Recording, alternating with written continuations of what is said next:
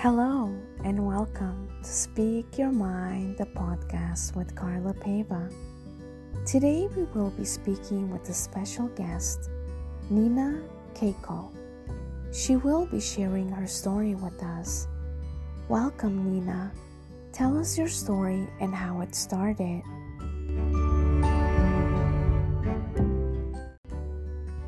Thanks, Carla. Thanks for having me here. I'm really excited to join you today and hopefully add some value to your show. So I was born and raised in Baghdad, Iraq. I come from a very large family. I have 5 sisters and 3 brothers. Grew up in grew up with my both parents. My mom raised us all. My dad was always working, so we barely saw him. But growing up, I was very happy. Was very, very content with all the little things that we had. You know what I mean? Yeah. I was the last one of the girls. I was number 6, so I had all the hand-me-down from my sisters. So you can imagine, I never had anything really new, except for like Christmas and Easter. Those were our traditions. So we get, little things, one or 2 things for Christmas or Easter that were new. But the rest of the stuff were, hand me down for my sisters and my family. And that was okay. It was simple life, but it was beautiful life. It wasn't until about 5 years, till I was 5 years old, a war broke out between Iraq and Iran. And that was in 81. And that war lasted till 88. Almost 10 years of this crazy war, which unfortunately a lot of people died in that war, including my brother and my uncle. My God. Yeah, my brother was only 18, so he was forced to go to war. And back then, when you don't go to school, when you finish high school and you decide not to go to university, you have no choice but to go to war. And he unfortunately didn't make it. He was there for 2-3 years, and then he was killed. And during those 10 years of war, Carla, I saw the unbelievable. I witnessed everything from every fear you can imagine. We used to run and hide in the mountains, in the caves, weeks at a time, sometimes with no food, nothing, just to survive. Because when they would bomb, when the Iraq bombing would happen, they would bomb missiles, like chemical missiles, anywhere, and doesn't matter where it was. Sometimes it would land in the churches, sometimes it would land in schools. So you didn't know when the next bomb would hit you. You know what I mean?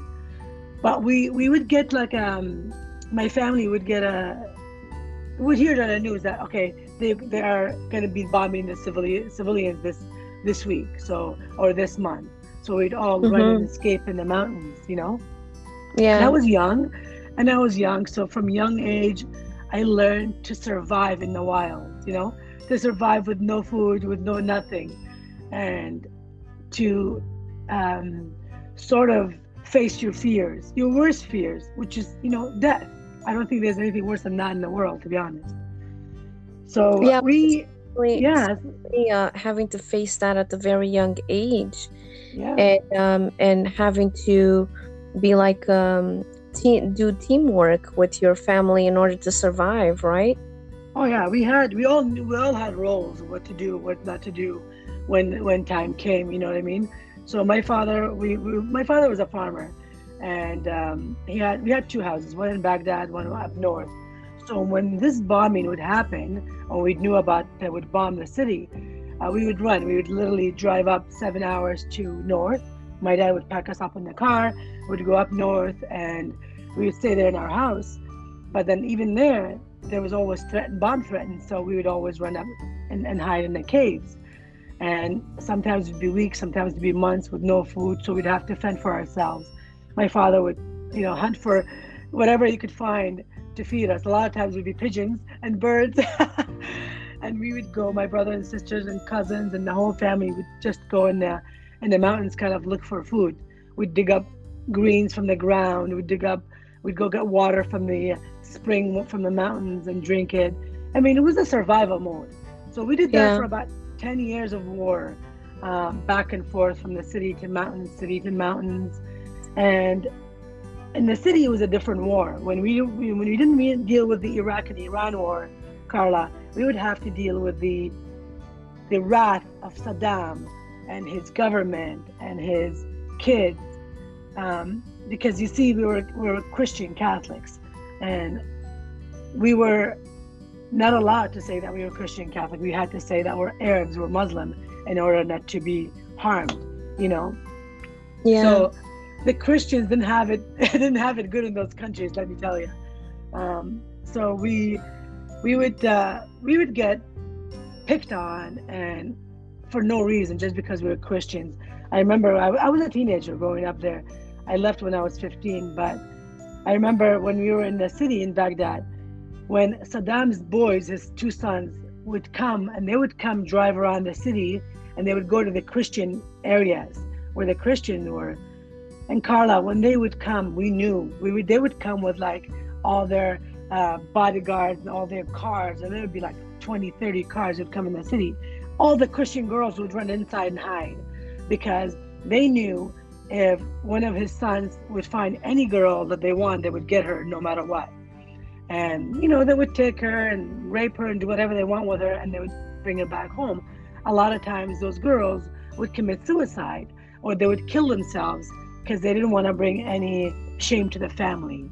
You know what I mean? Because they were raped, they were taken advantage of, and then back then those things were shameful to the family. So if you have brothers, if you have father, and you're taken by one of Saddam's sons, your life is over. Your family's shameful. You get shamed for that, even though it was out of your control. You were forced to do that.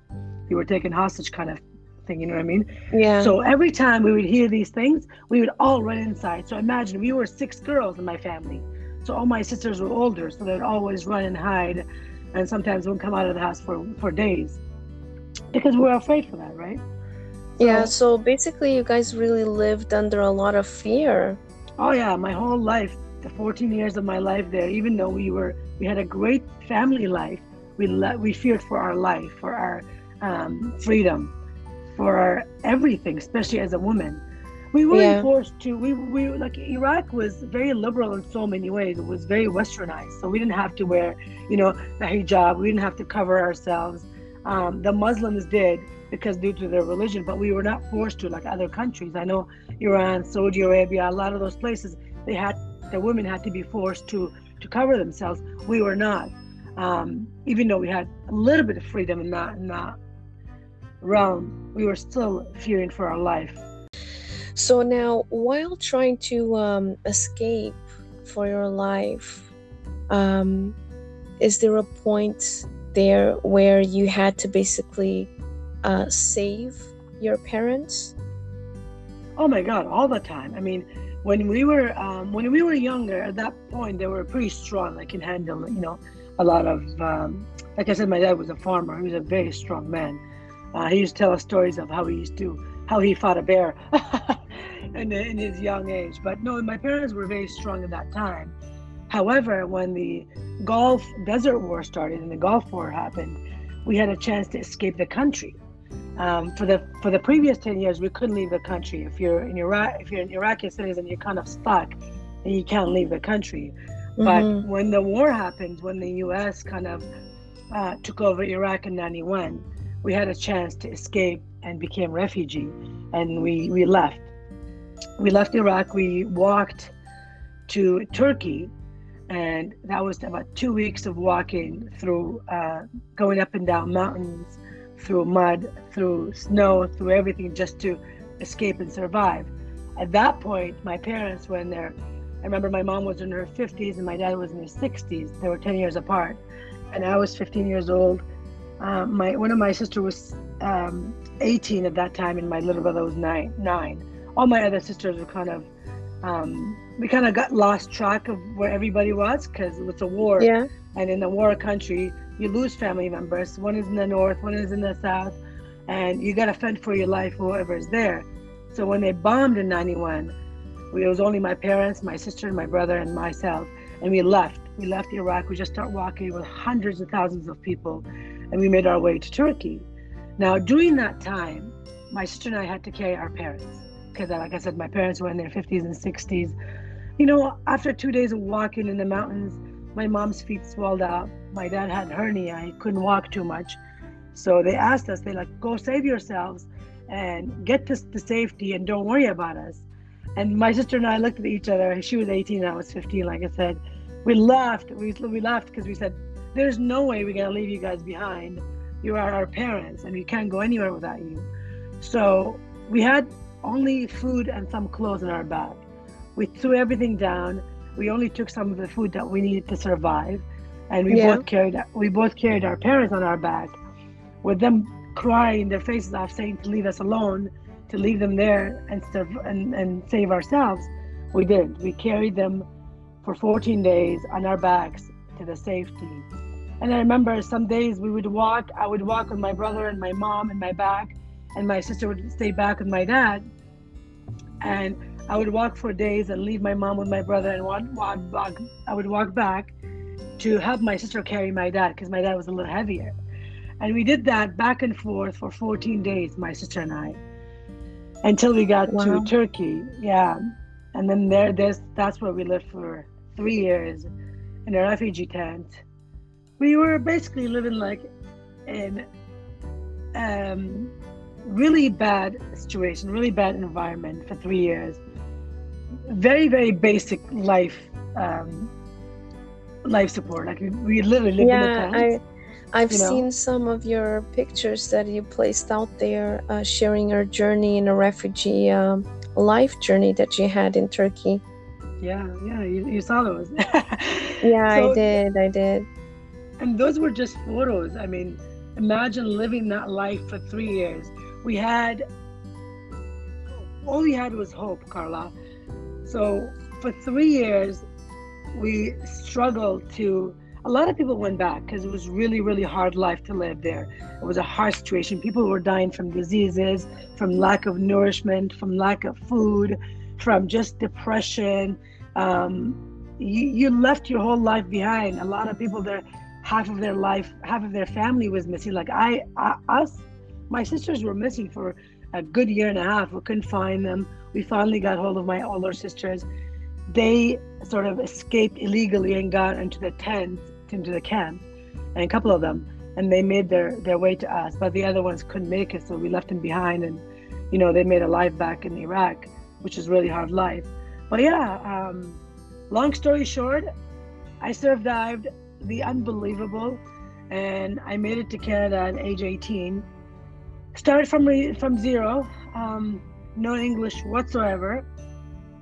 I went to high school right away, and then I worked 2 full-time jobs while I was going to school full-time, and another part-time job. That's the life of an immigrant, right? Right. So when you're given a second chance, you kind of do whatever it takes to not screw up that second chance. You know what I mean? Yeah, that's right. Yeah, so for us as immigrant coming here, it was like, Jesus, we got a new life. We got a second chance in living and in trying to be free.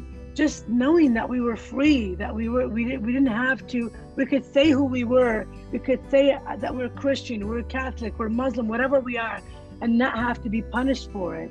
I could say proudly, I'm a woman, and not have to be punished for it. You know what I mean? That alone, it was insane. It was just such a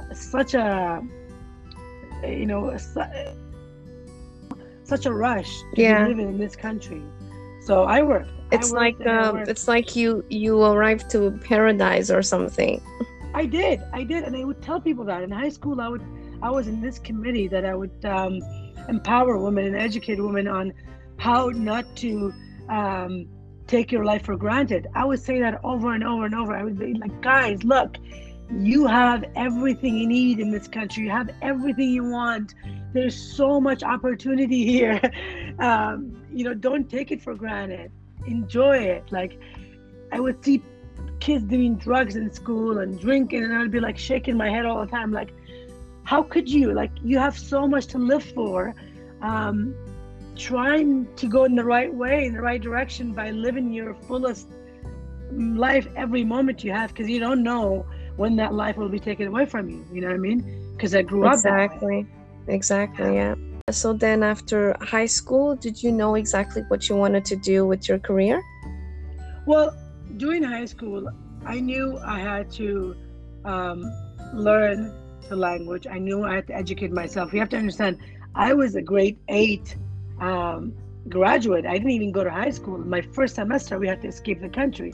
So I didn't really, I wasn't educated. For 3 years, we were in a refugee camp. I didn't have the education. I missed out on high school. I was 18 when I got here. So I had to start in grade 9 with everybody that was like, 14, 15. I was 18. So I started from zero there. I learned everything. I knew I wanted to become something. I knew I wanted to do something with my life because I felt like I had so much potential. So I just dove into, after high school, I went to cosmetic school. I went to hairdressing school, and I kept working 2 other jobs while I was doing all these schooling. I would bartend at night on the weekends. I was working at a gas station Monday to Friday before I went to school, like for 4 hours in the morning before I went to school. And I worked at a restaurant after school. So I was constantly working and learning to figure out what I wanted to be. I didn't know what I wanted to be, but I knew I wanted to be someone and something. I wanted to have a legacy. So much when I didn't have anything, Yeah. So I did all that, and then halfway through this, I met my amazing husband now. And then we kind of worked together throughout the whole thing. Been with him for 23 years. I did Beautiful. I did my thank you. I did my real estate with him. I actually went to school all these 20 years I've been in Canada, 25 years. I've never stopped going to school and learning. I always try to learn different courses, different things, just to, get the education that I needed, because I didn't have the university education. I didn't have the college education. So I had to educate myself by myself and learn everything I needed to learn to keep me going. Yeah. For sure. I mean, and plus having a partner that is supportive, right? And being there with you towards whatever that you feel that you want to do. It's such a great thing to have, right? Well, the beautiful thing about my husband was he kind of grew up in the same way as I did. Even though he was born and raised in Canada, his war was a different war. He grew up in a project homes. He grew up in a ghetto. He grew up with seeing a lot of death, a lot of drugs, a lot of alcohol around him all the time. And he had to make the decision also from a young age which way he had to go. He didn't want to be in that situation. He didn't want to grow up being like the people around him. He made a choice from the young age that that's not what was him. He wanted to work hard towards something that was meaningful for him. So we had that in common when we first met, and we sort of told each other our life stories. We instantly knew that we both had same values and same goals in life. And I think that is really, really important for any couple to, when they first meet someone, is to, get to know each other and get to know what their values are and what their goals are in life. And I don't know if I would say I was lucky. I think I made my luck, to be honest. I think I chose someone that was like me to sort of do the life with. And don't get me wrong, I met a lot of people before him, and I almost made a few different choices that would have taken me the wrong way, but I chose, I guess, we know what really make you stronger. I looked, you know what I mean? I looked hard at my past it's life. like he was compatible with you, seemed to be Yes. the only person that was compatible with you, that you felt that it was the other piece of the puzzle. Yes, and the minute I felt we crossed eyes, I knew he was the one, because there's that energy that you get sometimes, you just know.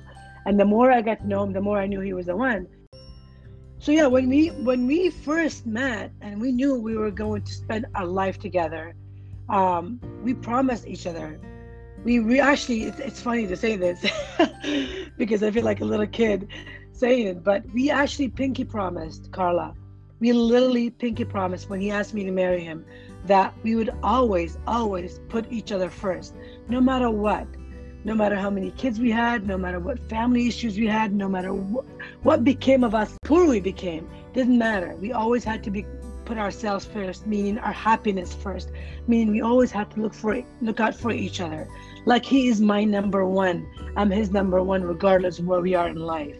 And that the promise was to always look. I mean, this is a little bit of a vanity, but to always look good for each other. So we always train and push each other harder. Like if I feel like doing some work, he will push me, I will push him. And we always try to remind ourselves, look where we come from and look where we are today. We can't stop. We always have to push to be in every way positive for each other. Because ultimately, you go on in life, and if you don't have that partnership with that person, really, if you don't come home to someone to make you feel like you're the best, the best person in the world, or that holds you in their arms and tells you that everything is going to be okay, nothing else out there matters. Like I always say this example of people that have the wealthy people that have, they don't have the happiness, because money can buy happiness. Money can buy health. These things come from within us, and we as partners, we have to help each other, get to these. So that was one thing we actually promised each other, that we would always have that. My parents were together for 50 years. They had 9 children, but they didn't have that connection with each other. They fought constantly. It was to the point that we used to hide when we were little kids, because my father used to beat my mom all the time. Roger's, my husband's father, did the same thing in a different way. I mean, he drank all the time. He took it out on his mom and them. So we both came from that, and we didn't want that to be us.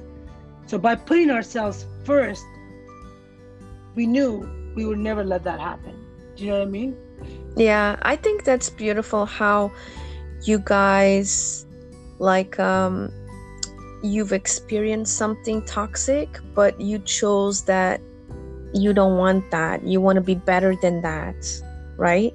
There's always that saying that you don't want to be like your parents, You always say when you're younger, when I have kids, I'll never act like my parents. I'll make sure my kids don't see this or don't hear this. I mean, we can't always help it. We're not going to be always perfect parents, but we strive to love each other in every way. That way we can raise healthy children that can come out there in the world to, love and respect everybody the way they love and respect themselves. Because honestly, I don't think our parents did that for themselves. I think they were, whatever the situation they lived in, whatever the environment they lived in, I don't think they knew how to take care of themselves and to dig deep within themselves to love themselves, so they can love their partners and they love their children the way they should be loved. Do you know what I mean? Yeah, so true. And now, when you became a mom, how was that feeling? Well, you're a mom, so I know you know what you're going to relate to what I'm going to say. Yeah. The hardest thing in the world, the hardest thing I've done, and I've done a lot of hard things, as you can, you heard from my story. All the hard things that I've gone through, all those days that I walked to safety, all those 10 years hiding in the caves to survive, running away, being fearful, all those things were nothing, Carla, comparing to the moment I became a mom. All those fears set in. What if? Because when you become a mom, it's like the biggest gift you'll ever get, and the worst curse you'll ever get at the same time, because you're constantly thinking and worrying about the human being that you just give life to. You know what I mean? You're constantly thinking, how to be good human, to make sure those kids are going to be good. The love that you have for your children is like nothing nothing you've ever experienced in your life. So it really does changes you. I used to, nothing would faze me, I was so strong. I was so strong. Now that I'm a mom, I think I'm still strong. I'm probably even 10 times stronger, but I cry for the littlest things. I'm emotional all the time. I'm more fearful than ever, but I have to put this face of courage on. It's like an armor that you have to, a suit of an armor that you have to put on every morning when you step down from your bed, or you put a foot on the ground and you say, okay, what role am I going to play today? How am I going to, you know what I'm saying? How I'm gonna behave, and how I'm gonna show up to make sure that my kids know that they have someone to count on. They have a home to come to. They have a back that they can lean on. It's just so much emotion, so much goes through your mind. You just don't sleep. Yeah, I know. And plus, I guess the beautiful thing is, you being a mom, and like you said, you're more like emotional, vulnerable, and I think that's beautiful to show the children that it's okay to be emotional, it's okay to be vulnerable, because then it provides them that strength. Because let's face it, being emotional, it is a strength, because it makes you stronger, and it's okay to share that. Absolutely. I think as a mom, you need to show your kids all your colors, all of them, because they need to know who you are. So you're their role model. You know what I mean? From day one, you teach them how to breathe, how to eat, how to move, how to do everything. They're looking up to you for everything. So if you're not being yourself 100%, that you're not doing your children justice. Do you know what I mean? You're not. Exactly. You're showing them to be someone that they're not. So I cold-heartedly believe that you need to be 100% yourself at all times with your children. Like my husband and I are always hugging and kissing, and we're arguing. We're doing everything in front of my kids. But that's okay. When we argue, they're scared. And I let them know it's okay to be scared. That just means that we're human, that we're not perfect, that we are constantly trying to make the right decision. And that's why we're arguing. That's why we don't always have to agree on everything, even though we're a family. We all have different opinion on things, right? Exactly. We show them that it's okay to hug each other. It's okay to cry. It's okay to, hold each other down, because that's what families do. That's what human beings do. The funniest thing is that I guess, it's good to show them that family will always be there regardless of what it is. And, everything is like relationships. You fight, you hug, you cry, you laugh, right? Right, exactly. Well, it is a relationship, Carla. I think everything we do in life, we have a relationship with, like in our jobs and our, everything we do, we have that certain relationship with it. So you gotta be 100% you. I guess be able to embrace it, not take it to another level where it's not needed, right? Right, I agree. And when they were little, when you're a new mom, you think, oh, I gotta act this way, I gotta make sure I do this thing, I gotta make sure I behave this way. And then we will be taking a quick break, and we will be right back.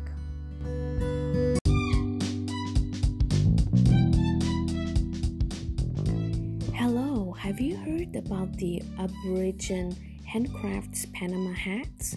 Well, let me tell you, they provide various styles for all occasions, and presently they have a new summer collection. So check out Aborigine Handcrafts Panama hats at aboriginehats.com, or you can contact them at 647-303-4872.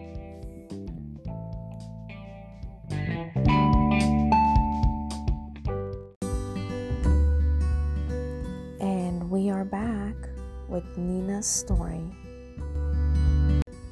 Fuck, that's not me. I want to be me. I want to be able to say what I want to say. I want to be able to act the way I want to act, because what you're doing, you're showing your kids that it's okay to be some days to cry. It's okay sometimes to be like a mama bear, to protect them. It's okay to, you know, get down and dirty. It's okay to do all of these things because you want them to.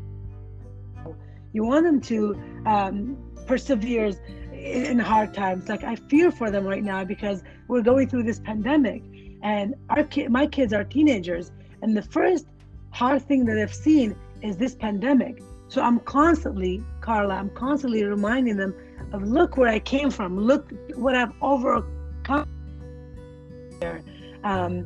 and look how happy I am.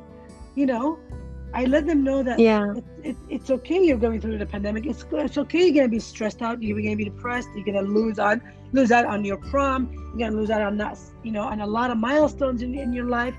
But this too shall pass.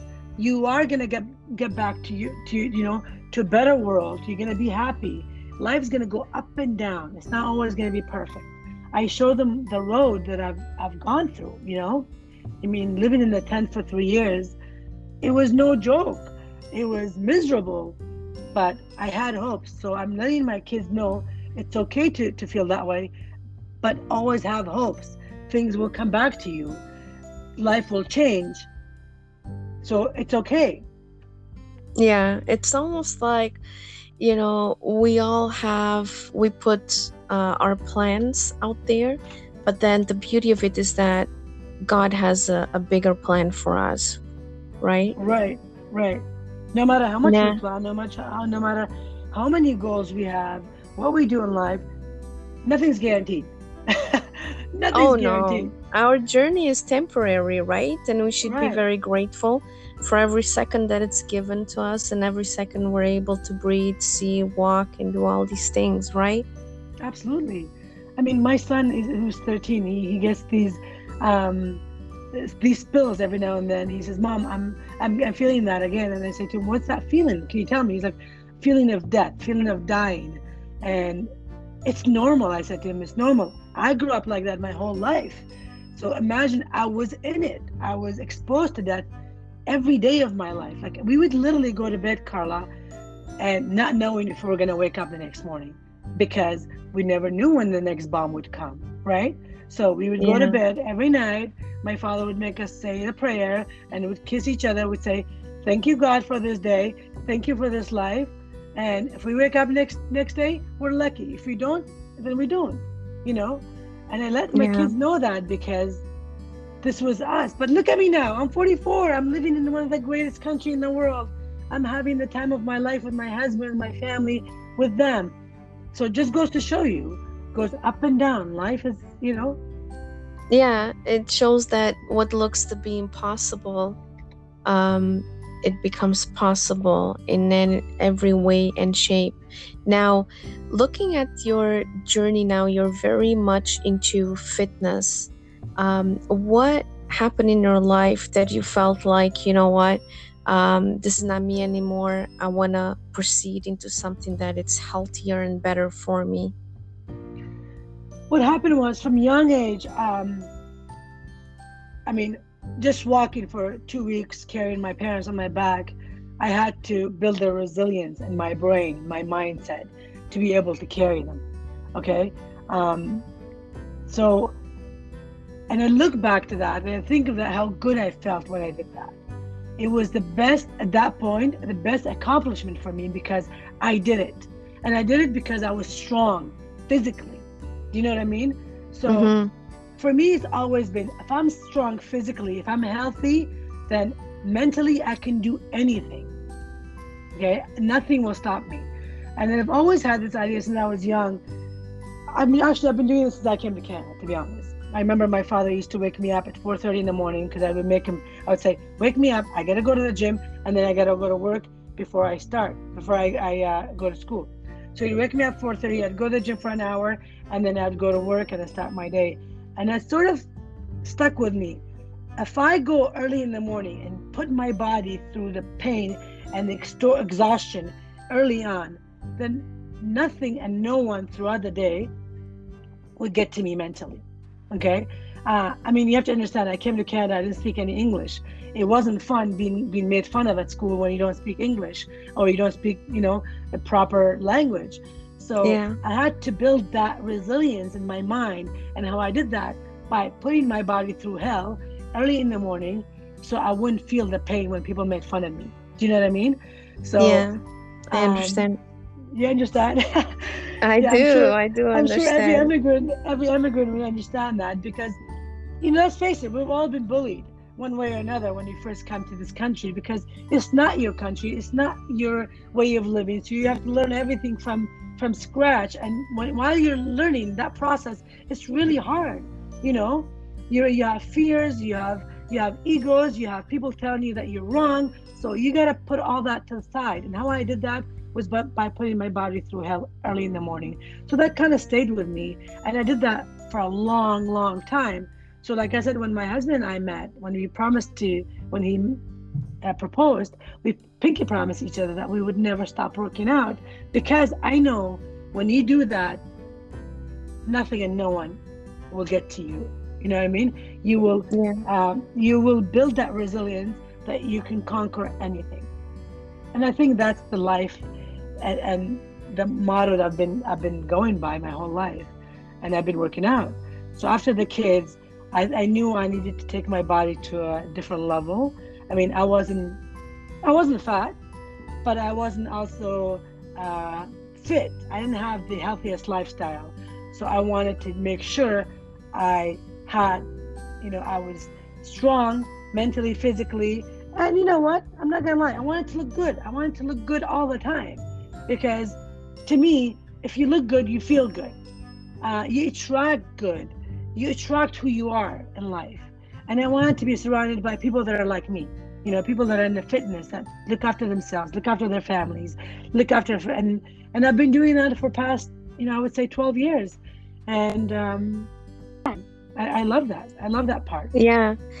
And now also you apply that to your children, right? Because I've seen that you really put them to sweats and work it out. So that's quite something, because not only you're a role model for them and an example, but you're also encouraging them to follow that path.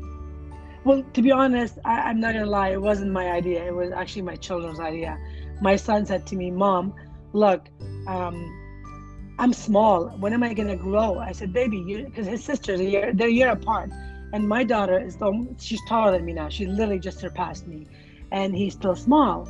So he says, "Mom, when am I gonna grow? I'm gonna go to high school in a couple of years. Am I always gonna stay this small?" I said, "Baby, girls grow different than boys, okay? Girls grow different times, and everyone has a different cycle." He's like, "Well, can I go boxing or do something so I can be strong?" With all the lockdowns, nothing's open, I said to him, "Why don't you start training with us? You can get your muscles that way. You can build a strength." And he took it seriously. He legit took it seriously. It's been 3 weeks, Carla. He's been training with us 3 to 4 days a week. And I can't tell you how proud I am. He's like literally flexing. He's showing his little baby biceps and triceps. He's so cute. And my daughter, same thing. She wanted to play volleyball, and then they both wanted to do some sort of, fitness. And they're coming downstairs with us. Some days it's harder than others, and some days they don't want to do it. And I just look at them and say, "Look, do mommy and daddy say no?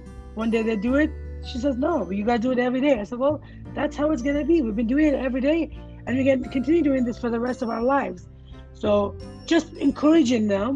So they're like, "Oh, I'm sore, I'm this." I'm like, "See, that's a happy pain, because you're in pain. That means you're doing something good for your body. You're keeping healthy." So yeah. And for my daughter, she eats a lot of chocolate, a lot of sugar. So I say to her, I said, "If you're going to continue on this path, you're going to be very unhealthy. You're going to develop, diabetes. You're going to develop issues that you don't want to really have to develop." And she goes, "Like the pimples on my forehead?" I said, "Yes, you're a teenager, so you're going through puberty. The more sugar you eat, if you don't do something to balance it, to counteract that, you're gonna get a lot more zits in your face. So she's 14. She wants to look good, and she doesn't want to have that. So she's starting to work out. I mean, I am telling them the truth. I'm really telling them the truth. If you don't work out and train, and you're gonna be unhealthy. So it's up to you. It starts now. So they're actually making the decision to do something about it, and I'm gonna encourage them to keep going. Yeah, that's awesome, because I mean, they have the tools, so why not take advantage of it and do it the right way, right? Absolutely. And another thing, Carla, I really want to emphasize on, the kids are at home all the time right now. I mean, I don't know your listeners are from what country they're from, what part of the world, but here in Canada, we've been in a lockdown for almost a year. And these kids, keeping them at home attached to their screens all day long, it's really, really, really bad for their mental health. My daughter broke down the other day for no reason. She was at school all day in front of the screen, and then she had some assignment to do again on the screen, and then she was doing some stuff with her friends on screen. The next day she was just crying. I said to her, you need to get out, you need to move, you need to go for a walk and move your body. So even if they don't do it, if they don't go out, spending that 20, 30, 40 minutes just moving their body, doing some sort of exercise, it does them wonder, because they need it. Depression, and I hear more and more these days teenagers that are falling into that, and it's hard for them to get out of. So let's face it, the teenage phase is already hard as it is, and now having to go through this pandemic situation where it's kind of like torture, really, mentally. So you really have to be strong, and let's face it, adults ourselves, we go through our own waves, right? So imagine the children, that to them this is like a shock to their body, because it's like, wow, this is new, okay, let me embrace that. But then when they think they got it all together, all of a sudden it's like, okay, what's going on? I'm losing control of myself, right? Absolutely. And like you said, this is new to them. So how are they going to make themselves, these are kids used to be in school all day long, going out with their friends, playing outside, doing activities. From that to nothing, to being stuck at home. So we as adults are having a hard time with it. They can't process this. They're like, whoa, what is this? This is foreign to us, What they do is they revert to screens. It's good for them, you know what I mean? If we as parents are not on top of it, if we're not getting them to get out of there and move, they're getting into this, black hole that it's going to be really hard for them to come out. And it breaks my heart to see this. And I see a lot of kids are having this hard time with this pandemic. So Nina, is there a special message you would like to share with our listeners? Yes. Like I said, life is what you make of it. Do you know what I mean? No matter what situation you're in, no matter what pandemic you're in, no matter what war you're in, it's a choice to make the best out of that life. Yes, even if it's in a bad life, you have the choice to be positive and happy and to have a hope, or you have a choice to break down, curl up in a fetal position and give up. There are two choices in everything that we do in life. So I really hope you choose what's going to make you happy. Yeah, that's beautiful. That's beautiful. Thank you. Nina, I would like to thank you for sharing your inspirational story with us today. And for all the listeners out there, a big thank you, and keep tuning in for our next episode. Namaste.